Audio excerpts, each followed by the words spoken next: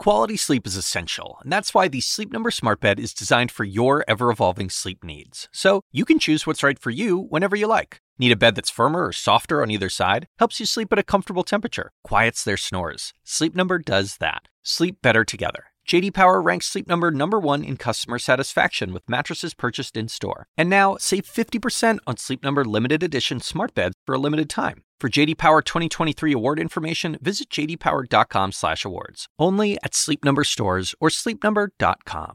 Appreciate it, Coop. I am Chris Cuomo, and welcome to Primetime. The coroner's verdict is in the Gabby Petito case. We now know Gabby was strangled, and we can tell you what detail will matter most to investigators. We also learned something else from the coroner. Here it is. As far as the time of death, we are estimating 3 to 4 weeks from the time that the body was found. Now, this is an approximation, right? The coroner went on to say, give or take a week. The finding, however, is significant in terms of timing. We're going to take you into the timeline and show you why. Now, here's what we know. Gabby was found September 19, Wyoming's Bridger-Teton National Forest, thanks to other campers. That's how the cops found out where she was. Dr. Blue, the coroner, says they estimate she was killed 3 to 4 weeks before she was discovered. Now, they're always going to give a range. It's hard to know precisely. So where does that put the death? Approximately between August 22, which it can't be, I'll explain why in a second, and the 29th, okay? We know we can narrow that window. The last reported sighting of Gabby Petito by witnesses was on August 27, Mary Piglet's Restaurant, Jackson, Wyoming. So, if the coroner's time frame is right, and the date of the last sighting is right, which we know it is, Gabby may have been killed sometime between August 27 and August 29. We know her fiancé, Brian Laundrie, was still in the area during August 27 to August 29. How? Because 2 drivers who picked him up hitchhiking say they both gave him rides without Gabby, on August 29 in the Grand Teton National Park. You'll remember he was described as seeming a little off. He got in a car, then he got out, he offered the money. Behavior was erratic, said the other person who picked him up. It wasn't until September 1 that Brian Laundrie showed up back at home across the country in Florida in Petito's van. They shared it. So the timeline could be off plus or minus a week, but it potentially excludes the idea that this could not have been the fiancé. By looking at the timeline, I wasn't there, I was home, I had come back to deal with the storage unit. Those explanations won't seem to cover what is now in the world of probability. However, investigators are working with more. First, we know that Gabby was found near a campsite. No reports that she was hidden or buried. What does that mean to investigators? It is suggestive of a spontaneous event, a lack of planning, pointing to a crime of passion. Who commits crimes of passion? Most often, someone familiar to the victim. We also learned today, as expected, DNA was collected from Gabby's body. Now, what will be interesting is if there is any finding of any DNA that was not the fiancé's. Why? Because if there is nobody else except him in terms of evidence of contact with the body, with Gabby, the idea that this was a random attack by a stranger becomes more suspect. However, the big takeaway for investigators is going to be this part of the autopsy. You see it on the screen? Cause is death by manual strangulation, throttling. Throttling is a little bit of a term of art within the forensic field. That is strangled by human force, meaning there's no evidence that this was a rope or a garrote or something like that, some implement or tool. Now, what does that indicate? Again, lack of planning, suggestive of a crime of passion. That makes finding Gabby Petito's fiancé, Brian Laundrie, more important than ever. Now, where he is concerned, 2 things very damaging, on top of everything that was learned today. The only person I've ever heard of in all my years doing this job whose loved one goes missing and they not only refuse to help look for the person, but won't communicate with her family. Now that is a matter of fact since Gabby Petito disappeared. Then he went missing since September 13th, which could easily be construed by investigators as evidence of his own negative feelings about his role in the situation. His parents and investigators have been searching with no luck at the Carlton Nature Reserve in Venice, Florida, for weeks. That's where the parents say he went. There is no other indication that he went there except that they say that's where he went. Now, interestingly, the attorney for the Laundrie family reiterated after this ruling was announced that Brian is only considered a person of interest in relation to Gabby's death, and that he's only charged at this point with the unauthorized use of a debit card that the lawyer volunteered was Gabby's. The indictment did not say that. Now, what was the point of such a statement? It's interesting, but it's a side issue. The big question is, with what investigators now know, do they have enough for an arrest? And if so, what would the charge be? That's where we turn to the better minds now. We have CNN legal analyst and criminal defense attorney Joey Jackson, forensic pathologist, former medical examiner, Dr. Michelle Dupree. It's good to have you both. Doc, let me start with you. Let's deal with what we know, and then I'll go to Joey about what that could show. All right? On the no side, were you surprised by this? No, not really. I do think that it is a crime of passion, and strangulation is very common in those. Now, what else do you think that you can tell about circumstances based on what you know from the forensics? The location of the body, the timing, and what they said in the autopsy?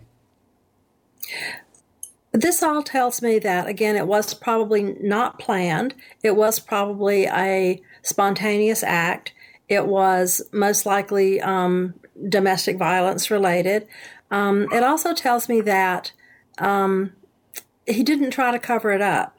If she was killed there, and I'm not sure that we know that she was, if she was not dumped there, then again, this was very random, or not random, but spontaneous.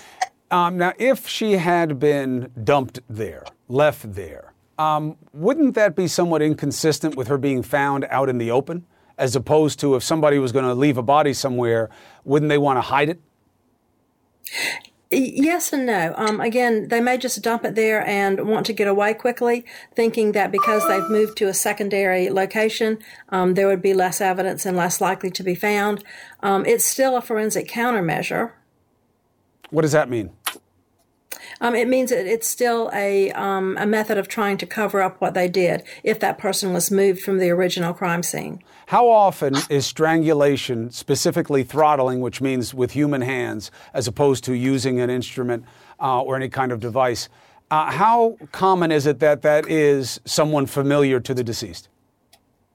It's very common. That is one of the most common ways that a partner would kill another person, is by strangulation. How do you die by strangulation?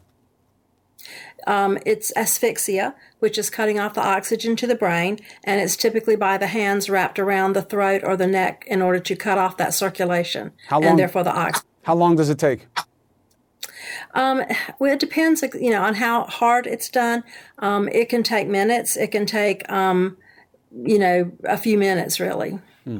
Okay.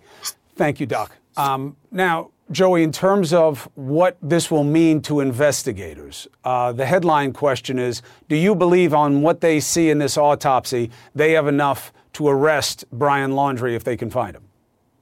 There's no question about it, Chris. Good evening to you and to Dr. Dupree. The reality is that you just conducted a prosecutor's direct examination of a witness who's going to give you information critical to the conviction. Why?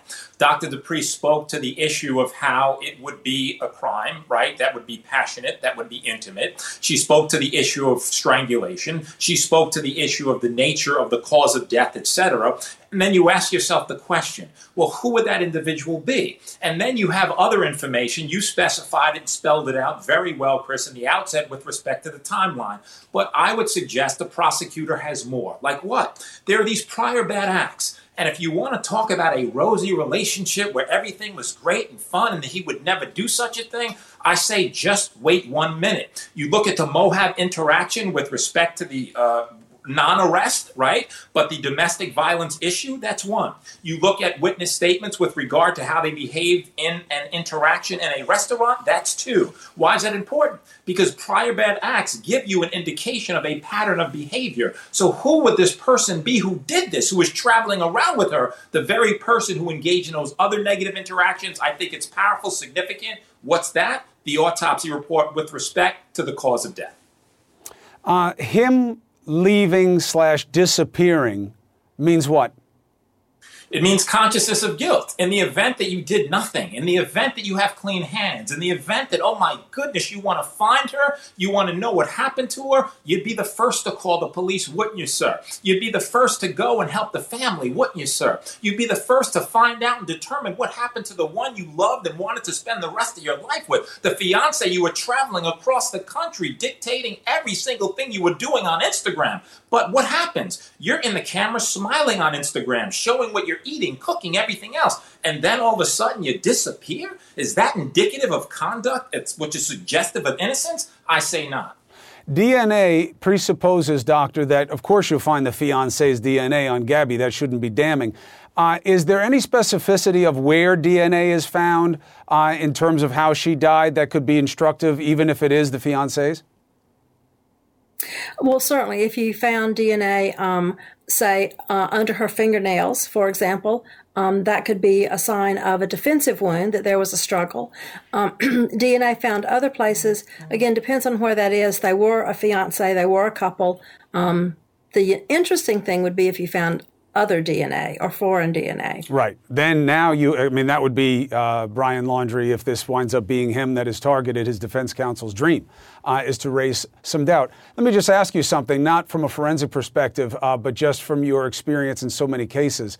Have you ever heard of a loved one not participating in the search for someone who's missing? Only on very rare occasions. And why? That was because they were the cause of death. Dr. Dupree, thank you very much. Joey Jackson, look, just because it happened before doesn't mean it's true here. Prosecutors have to make the case every time out beyond a reasonable doubt. This isn't about canceling somebody. This is about convicting them for a major felony. Thank you both very much. As we get more information, I'll bring you back. Appreciate it. All right, now, politics. If you are a GOP governor, why would you pick a fight with your own base and big business? That's the question circling around the Texas governor. How strong is the pull of being like Trump? He's going after vaccine mandates that now big businesses in his state are ignoring. And now a fellow prominent conservative in Texas is not happy with him. He's here to tell us why. Next.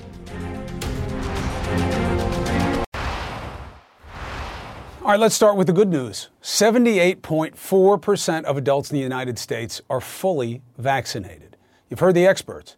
We can potentially end the pandemic in a matter of months, in part by getting more adults and children vaccinated. But you know what's not going to help? What we now call politics, which is really something much uglier than this service of people, which is what politics is. Messages like this from one congressman, Jim Jordan, today, urging the state of Ohio to end all vaccine mandates. That's what Governor Abbott just did in Texas with that executive order barring companies from requiring employees to get the shot. Why are politicians doing their damnedest to keep us from reaching it? Let's bring in conservative radio host Mark Davis from 660 AM, The Answer, in Dallas, Fort Worth. Good to have you on the show, brother. Thanks, Chris. You know, it's interesting. When I was reading in on this, I'm very happy you took the opportunity to come on. Government telling people what to do, conservatives not going to like it. Really, nobody likes it. Nobody likes to be told what to do. But you don't like hearing a governor, let alone a supposedly conservative governor, telling companies that they can't do something that you believe they are allowed to. How so? Well, it calls to mind a certain consistency in the conservative mindset of what government's role should be in business decision-making, and to my mind, that role is as little as possible. That means that Joe Biden is wrong to tell companies that you must have a vaccine mandate, and governors from Abbott to DeSantis, whom I also love, are wrong to tell companies that they cannot. I am a business and economic liberty guy as much as I am an individual liberty guy. People have the right to get the shot or not, and businesses have the right to have whatever vaccine policies they please. So 2 days ago, Abbott just tweeted, in Texas, it is businesses, not government. Why the change?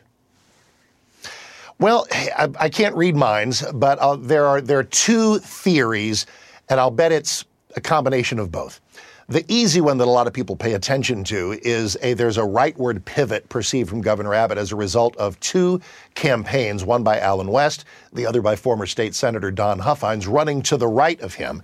And they view as their goal to convince millions of Texas voters who gladly voted for Abbott 4 years ago that he is now suddenly insufficiently conservative. That's a high mountain to climb, but they're coming at him every day. So politics and pivoting, that's one theory. The other one, though, is that in the coverage that you guys have done and everybody else has done, the Southwest work stoppage, the occasional hospital that's having a shutdown because 10-20% of their healthcare workers are protesting the vax mandate, there's serious concern that the mandates themselves, well-meaning though they may be, and there's debate over that, may be causing this backlash and this serious full-on revolt that may bring portions of an already fragile economy to its knees, creating, I believe, a valid debate over whether the mandates are in some way counterintuitive if our goal is to get more people vaccinated. Well, it depends on how people's perspective on the mandate is shaped. Why do you think, Mark, that no other established democracy in the world is having the struggle that we are with getting vaccinated? Well, it's a similar cousin to the why are we the only country with X amount of gun proliferation. America's different. America's special. America is unique. There's a liberty mindset that rolls through our veins, and I have it even though I am proudly vaccinated. My freedom involved my ability to make that choice. The whole COVID nightmare has presented us with wildly unprecedented things, and there's a portion of America and a portion of Southwest Airlines and a portion of some hospital emergency rooms that just don't want to be told to put something in their body that they don't want. And I really do believe that if the mandates went away, there'd be people who would grudgingly over time say, okay, I'll do it because I'm not being told that I have to. What are you hearing from your listeners when it comes to this issue? It's a delicious mixture. I do a conservative show, but I'm proud to welcome everybody from every perspective. There are people who think that I am somehow problematic because I have not glommed on completely with Abbott and DeSantis and saying, yeah, tell those businesses they can't do this. And it is a sobering thing to hear from someone who says, I've worked at XYZ Corporation for 20 years. It's my livelihood. And now they're going to fire me because I won't get the shot? And my first answer is, well, guess what? Get the shot. But then I'm telling them what to do. They do have that latitude. They do have that freedom.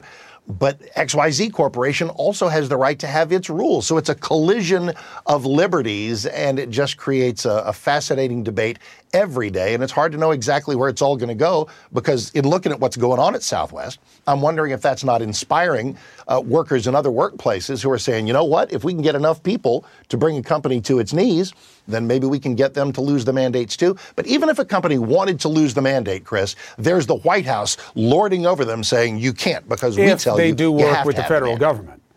If they do work with the federal government.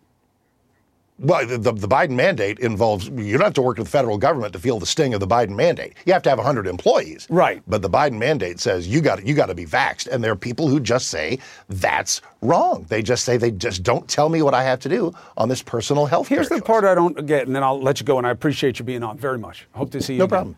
problem. Conservatives grew up all around them, married into conservative family. It's not just about what you have the right to do. It was always about what is right. And it seems like half of that equation has been abandoned by conservatives. It's my freedom. Okay, you have the right not to take the vaccine. But what tells you that it is right when it seems to check every traditional conservative notion? Is there science behind it? Yes. Does it help you keep yourself and those you care about safe? Yes. Is it part of your responsibility to doing the right thing ethically by others? Yes. What happened to those values within the conservative movement as opposed to just this resistance by right? The question suggests that conservatism compels the vaccine, which it does not. I am a decided conservative, a proud conservative, and I am proudly vaccinated. Conservatism involves viewing liberty as something that, by its definition, means that there are some people who may say things and do things that we disagree with. I'm having it out every day with people who give me reasons why they're not getting the shot. And I find some of those reasons, shall we say, informationally challenged. But I'm not going to come into their lives and tell them what to do, and I don't want government doing it either. I'm not saying government. Don't need the government to tell you to do it if it's right. Remember, character counts. Didn't I hear that in a campaign once? Character counts. Well, by all means. Where is good character in the assessment that I'm not going to do this just because nobody can tell me to do it, right, even though it may make me sick, may make people I care about sick, or others? That's what I don't get about the Allen West position, by the way. Thank God he's going to be okay, we hope. But yes, all we need is antibodies. All we need is the pill. The pill and antibodies don't keep you from getting sick. Why is that being ignored here? It just seems like... But here's the thing, I don't go... Alan's a friend of mine. I don't go to him for medical advice. He can do whatever he wants to do. And a lot of people called me and they said, Mark, you know Alan, now that he's got a big honking case of the COVID, what's he going to do now? And I said he's going to double down, not just on being anti-mandate, but on his own vaccine hesitancy. That's what he's doing. His base loves it. He's being Alan. I'm being me. You're being you. That's what conservatism really, really means. It's respecting those differences. There are a lot of people I hear from him every day who aren't getting the shot. I wish they would, but I'm not going to make them. Mark Davis, I appreciate you coming on this show. I didn't make you, but I'm glad you took the opportunity. Exactly. Thoroughly voluntary. Be well. Be well. A star NBA player says, I'm exercising my right. I'm not going to take the vaccine. And the basketball league, the NBA, says, okay. But now his team, the Brooklyn Nets, says, but you can't play. Regular season opener just a week away, arguably one of the 2 or 3 best point guards in the league, not going to be on the court. Is this the right call by the Nets? Is this the right call by him? A Sports World insider with his take on the situation.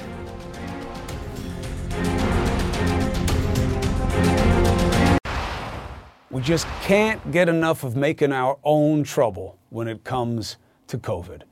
Now one of the biggest stars in the NBA is off the court because he won't get the vaccine.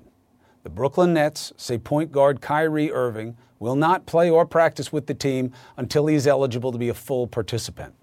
The NBA doesn't have a league-wide mandate for the players, but it does follow local vaccine rules. And yes, players in the NBA are well more vaccinated than the rest of us. It's like 96% of them. The removal of a key all-star could have ripple effects. Let's bring in sports journalist, host of The Right Time with Bomani Jones. Bomani Jones. Good to see you. Hey, thanks for having me. So let's look at Kyrie first. You think he's making the right decision?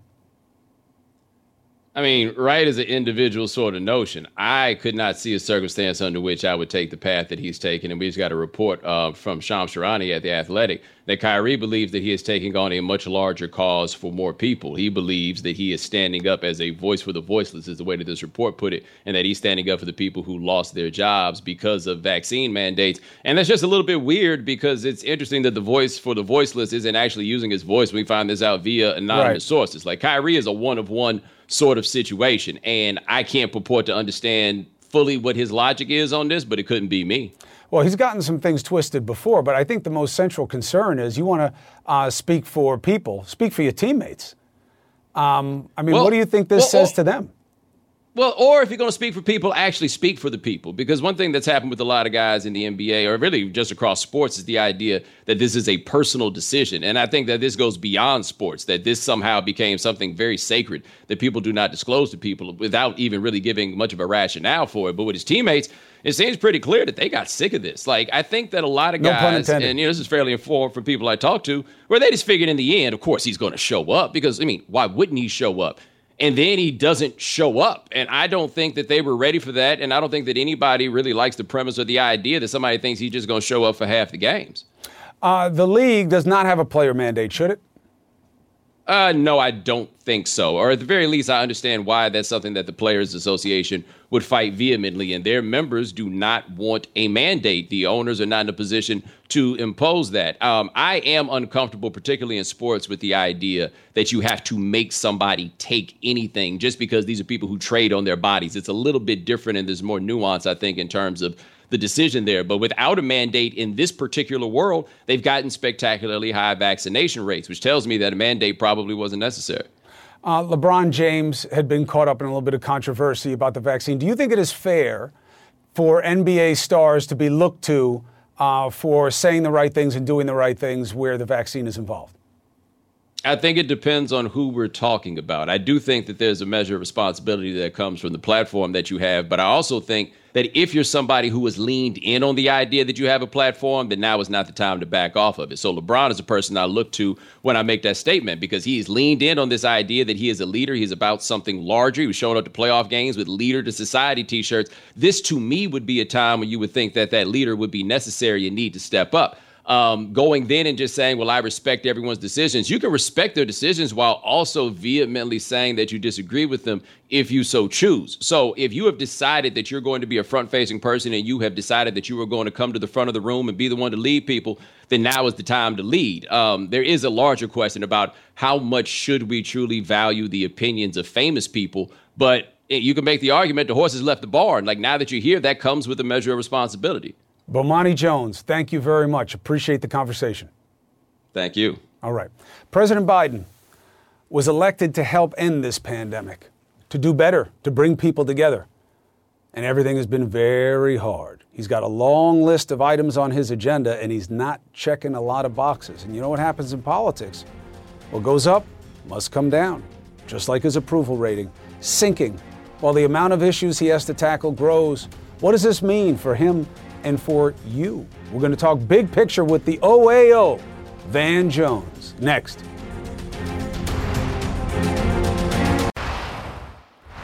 You think the Democratic Party realizes that Biden's numbers going down and them fighting over price tag politics may have something to do with each other? The House just kicked the debt ceiling trouble to December, but that's not even really checking a box. I don't even know how many of you really care about that debt ceiling situation. At the same time, we're all likely to be searching for what ship our kids' holiday presents are stuck on. We got huge supply chain issues. You got teachers quitting in Florida. You got all kinds of workers quitting all over the place. Some of it's about the vaccine. Some we don't understand. Some never came back after COVID.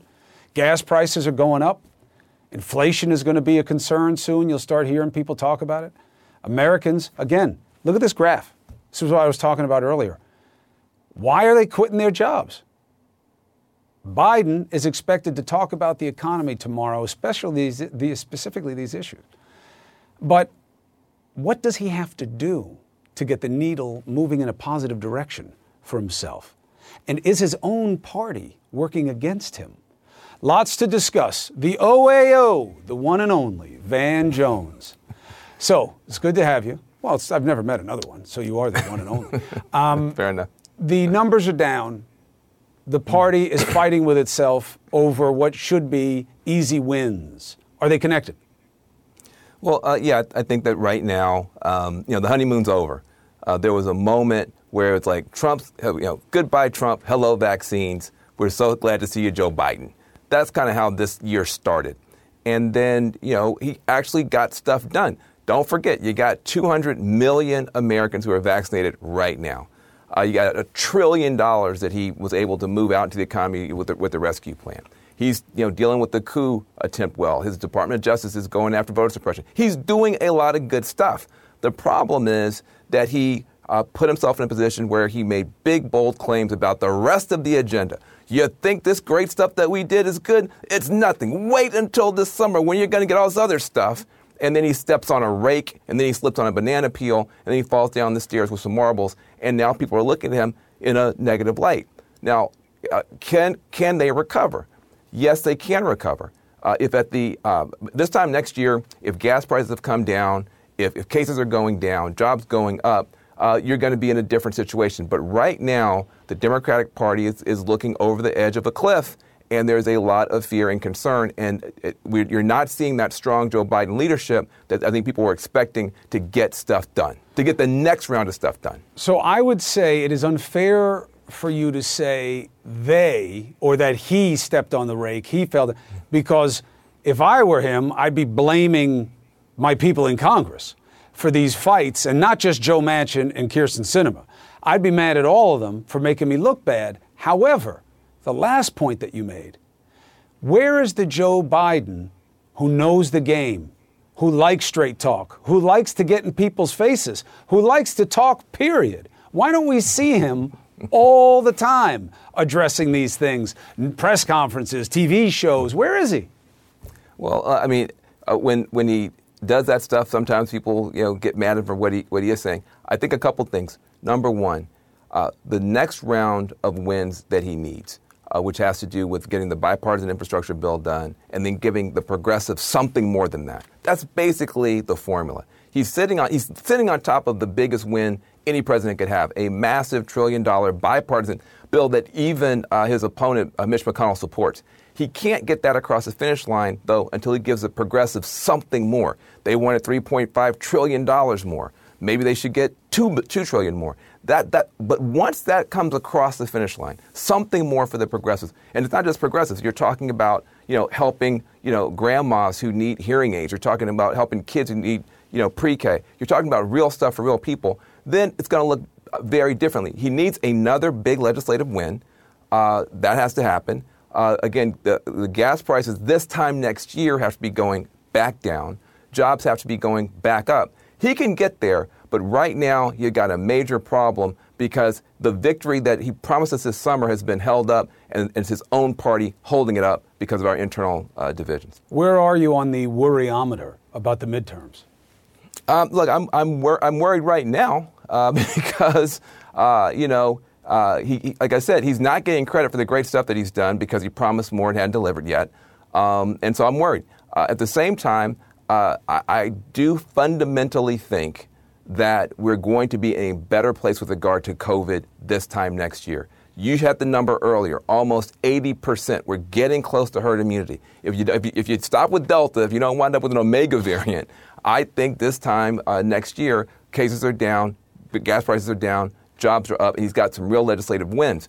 But if you don't, if any of those four go the wrong way, if cases are up, gas prices are up, you still can't pull a legislative win, we're in very deep trouble. Well, I think that you're in very deep trouble anyway, because you are going up and against an opponent that will lie about anything to beat you, that seems to have made a decision that it is better to bring the House down than to not lead it. And I don't really hear Democrats kind of expressing that like in a existential fashion, that like these people that you're up against, they are willing to take down the democracy. I mean, we've never seen anything like what we just lived through. And you guys are fighting over price tags. Well, I think that we're trying to show that if you let us govern, you're going to get more than just not fascism. If you let us govern, you're going to get more than just not the worst situation ever. If you let us govern, you're going to get help for your kids. You're going to get help for your grandma. You're going to get help. And so I think it's a fight worth having internal to the party. I just think at a certain point, you've got to be able to cut a deal. And we've not been able to figure out how to cut that deal. Listen, I don't know what Democrats you're talking to. Every Democrat I'm talking to is miserable, upset, depressed, and terrified of what we're seeing from the Republican Party in terms of their willingness to burn the House down, in terms of their willingness to lie about a coup, in terms of their willingness to, every Democrat I know is very, very frustrated and upset. I will say, guys, it is October. Mm-hmm. We still have 12 more months plus before the midterms. There is time to turn this around. There's no question. I'm just saying when you're up against an existential threat, any win is a win. And, I think that would be the urgency. And I'll tell you what, I'll have you back on. You know what we have to discuss? I still think that if you guys get whooped in the midterms, the legacy is going to be the only agenda item that mattered was securing the democracy. And you didn't do it. And you should have gone to Joe Manchin, whoever it was, and said, we've got to pass something to stop these states from disenfranchising a huge group of Americans. And it's not going to get done before the midterms. Van Jones, respect you. You fought for it. I had you here. You were right. Take care. Thank you. And look, again, is there hype? Yes, there's hype in all things. But if you don't think this democracy is being strained in a way that certainly I've never seen in my lifetime. I'm 51. I've been doing this over 20 years. I've never seen anything like where we are right now. You have half the political system invested in saying our elections are illegitimate. A prominent Democrat on the January 6th committee is now calling out some of his fellow lawmakers as insurrectionists. Adam Schiff, is that a fair point? Next. Democrats on the January 6th committee are talking about moving quickly to enforce subpoenas. You see it all over the media. Now, I say it's hype because they don't even have that much muscle when it comes to enforcing subpoenas. I'm going to talk to one of the foremost experts about that in just a moment. But that talk is getting tough from the Democrats, sharp, especially if they were going to say it on the floor of the House. If they said what they're saying outside that floor, on the floor, they'd get in trouble. Listen to this. What angered me the most, I think, about that day were these insurrectionists in suits and ties who were still, even after the bloody insurrection, even after all the shattered glass and the death of that day, were back on the House floor trying to overturn the election. Is Kevin McCarthy an insurrectionist in a suit and tie? Absolutely. Absolutely. Now, why can't he say that on the floor? Because House members aren't allowed to insult one another on the floor. It's a decorum rule. Calling someone an insurrectionist is basically calling them a felon. Now, can they enforce subpoenas? What will that look like? And throwing around the word insurrectionist, is that okay? Let's bring in a legal mind who knows the players and the stakes. Norm Eisen, always a pleasure, counselor. Great to be with you, Chris. So, Professor, am I right that Congress does not have the muscle one might expect in terms of enforcing subpoenas? Chris, they have the muscle. It just takes too long to exercise it. When I was counsel on the first impeachment of Trump, we saw how slow the courts were in getting the testimony of Don McGahn approved, the ex-President Trump's former White House counsel, and getting the documents about Trump's finances in the Mazars case. It's not the fault of the House, Chris. The courts move too slowly. But there's some differences this time. The committee is moving very quickly. They're not dithering around with negotiations. All of these deadlines are coming due this month for over a dozen subpoenas. And then we heard from Chairman Adam Schiff today on CNN. They're ready to do criminal contempt. Chris, that can move quickly, and we have some lessons from history on just how fast it can be. Calling Kevin McCarthy or any member of Congress an insurrectionist, you think that is a legitimate claim? I do. You nailed it with my former Obama White House colleague Van Jones in the last segment. This is not your father's Republican Party.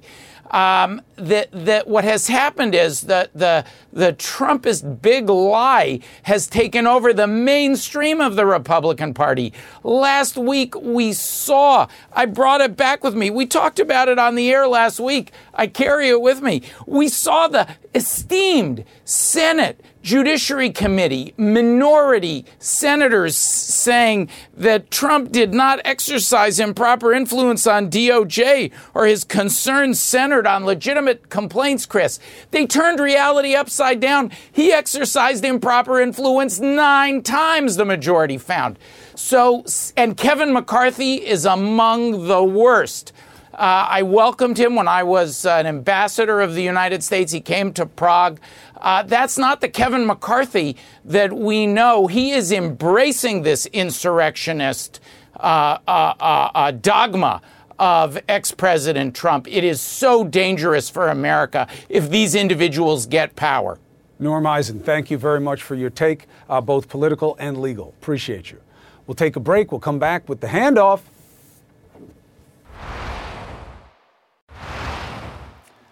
Telling you, we are all living, the trite statement is, you're living in interesting times. We're living in historic times. They're going to be talking about this period in American history for a long time, and I don't think it's going to be in a good way. And I really do believe it's a question for each of us and for all of us. How do you want to be remembered? Where did you make a stand? What were you about? What were you not about? What did you live in defiance of? What did you embrace? Thank you for watching. Don Lemon tonight with its big star, D. Lemon, right now. I think you're right on that. If you are on the right side of history, which many on the anti-vaccine, anti-mask, and many on the conservative in the Republican Party, not on the right side of history right now. I'll say that flat out. I heard your conversation in relation to Kyrie Irving. I heard your conversation in relation to January 6th. Kind of all falls into the same thing. A lot of it misinformation and disinformation. Informationally challenged. Yeah. Look, and I don't want to, look, I respect Kyrie Irving, what he does, or what have you. Why? I respect what he does, meaning... Oh, you mean as a basketball player? As a basketball player. One of the best point guards in history. Exactly. And everyone has a choice. If he doesn't want to do it, fine. Then he doesn't have to do it. But one then must suffer the consequences of not doing it. And I think in the larger scope of all of this, it is all about, right, America, right, humanity. We're all on team humanity. When we're supposed to be looking out for each other as a team. And as a team, you don't just look out for what is just good for you. You have to look out at what's good for the whole, which is a team, which is America, which is humanity, which is, right, Kyrie Irving's team. The most brilliant thing, you know Myron Rolle? Myron Rolle is now a doctor, and it was a football player. Actually, the first story that was done on CNN I did with Myron Rolle. Great family he comes from. And he said, he was talking about Kyrie Irving, and I thought it was brilliant. He said, I firmly believe that athletes like him who are intelligent enough to make good decisions on a day-to-day basis to be given the information, the experts clearly at his level, he has to make the decision for himself and his team, he says. And then he goes on to say, as part of that team, they want to fashion themselves to be a championship organization, being vaccinated and making sure that everyone in the organization is vaccinated, and he should follow suit. The best thing he said is, I think the word here is team. He is part of a team. We are all part of teams. You submit yourself to the rules, the regulations, the policies of the collective goal and mission of that team. If you step outside of that, right, and they have the freedom to do so, or he has the freedom to do so, but you are also saying that you are different from the team and you are separate and apart from that team. Do you understand what I'm saying? Absolutely. So he can't say like, well, this is my personal thing, and still be a part of that team, because that's not what's good for the collective goal of the team. Yes, Coach said the same thing. Coach Steve Nash said, look, we have championship aspirations. Everybody's got to pull in the same direction. He didn't. I'll tell you what I don't like. This little sidebar story that's coming out that, it's not that he's anti-vaccine. It's that he is not taking it in protest for all the workers who lost their jobs because they wouldn't comply with mandates. Now, here's my question. If he's speaking out on their behalf by not taking the vaccine, why isn't he speaking out? Why isn't he speaking out? And why isn't he giving them, if he has the information and he's not anti-vax, why isn't he telling them that it is okay and that what the science shows about the vaccine, instead of reinforcing and doubling and tripling down on misinformation? Yeah, I mean, look, I had this conservative, Mark Davis, on tonight, smart guy, Laudapole in Texas on the radio. And we were talking about, he says it's the root of conservatism is liberty and that, you have freedom. You and I talk about this all the time. You have the right to do something doesn't mean it's right the way you're doing it. Yeah. And that has just been lost in this perverse sense of prerogative that, hey, I have the freedom you have the freedom to walk into traffic. We don't suggest you do it. Yeah. And whatever happened to character counts. Yeah. And a conservative standing for values and ethics and doing what's right. Remember how they attacked Clinton? Do you remember how Mike Pence, as a member of Congress, wrote a letter saying, judge him as a neighbor? Mm-hmm. We need to have the moral rectitude in our leaders that we demand of ourselves as Christians in our communities. So you're not going to do something that science tells you to do to keep yourself and others safe in your community out of some perverse sense of freedom just because you don't have to? Well, but Chris, here is the whole point. You do have the freedom not to, so then don't do it. But then you cannot expect to do what everyone else does. You have the freedom. And that's what they're telling him. You got the freedom. We're not going to cancel you. We're not going to fire you, but you're going to be benched. Well, he's going to lose a lot of money. Okay, fine. But those are the consequences. Oh, no, I don't have any problem with the consequence. I have a problem with the thinking. Oh, yes. See, because the thinking is how you get to January 6th. The thinking is how you get people who were real Republicans like 5 minutes ago. Right. Real ideas that need to be used as balancing mechanisms in our political dialogue now being quiet with the idea that, that election wasn't real. And the next one may not be either. You cannot be hypocritical about freedoms and liberty when, quite honestly, and this hypocrisy drives me crazy. The whole idea about Colin Kaepernick, right? He can't do that. But, I thought he had his freedom and his liberty. So Colin Kaepernick has suffered the consequences of what he chose to stand up for. You can agree with it or disagree with it. I'm not making a judgment on that.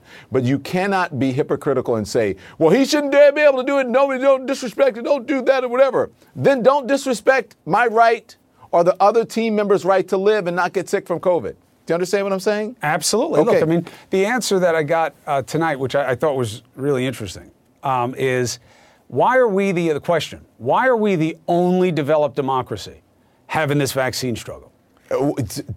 And the answer was because we're special. I mean, that's like saying, why do we have more guns than anybody? Yeah, it is like saying that. Yeah. Why do we have so much more of a mentality towards violence? Because we have the freedom, violence towards each other, and we have the violence freedom towards to be ignorant. community. We have the freedom to be ignorant. We have the freedom to be violent. We have the freedom to act an ass. We have the freedom to do that. And it comes back to that question.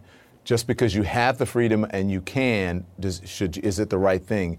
And should you? We should know better. We should be looking out for the greater good and for our fellow man beyond just ourselves. And we don't do that because we think that freedom means selfishness.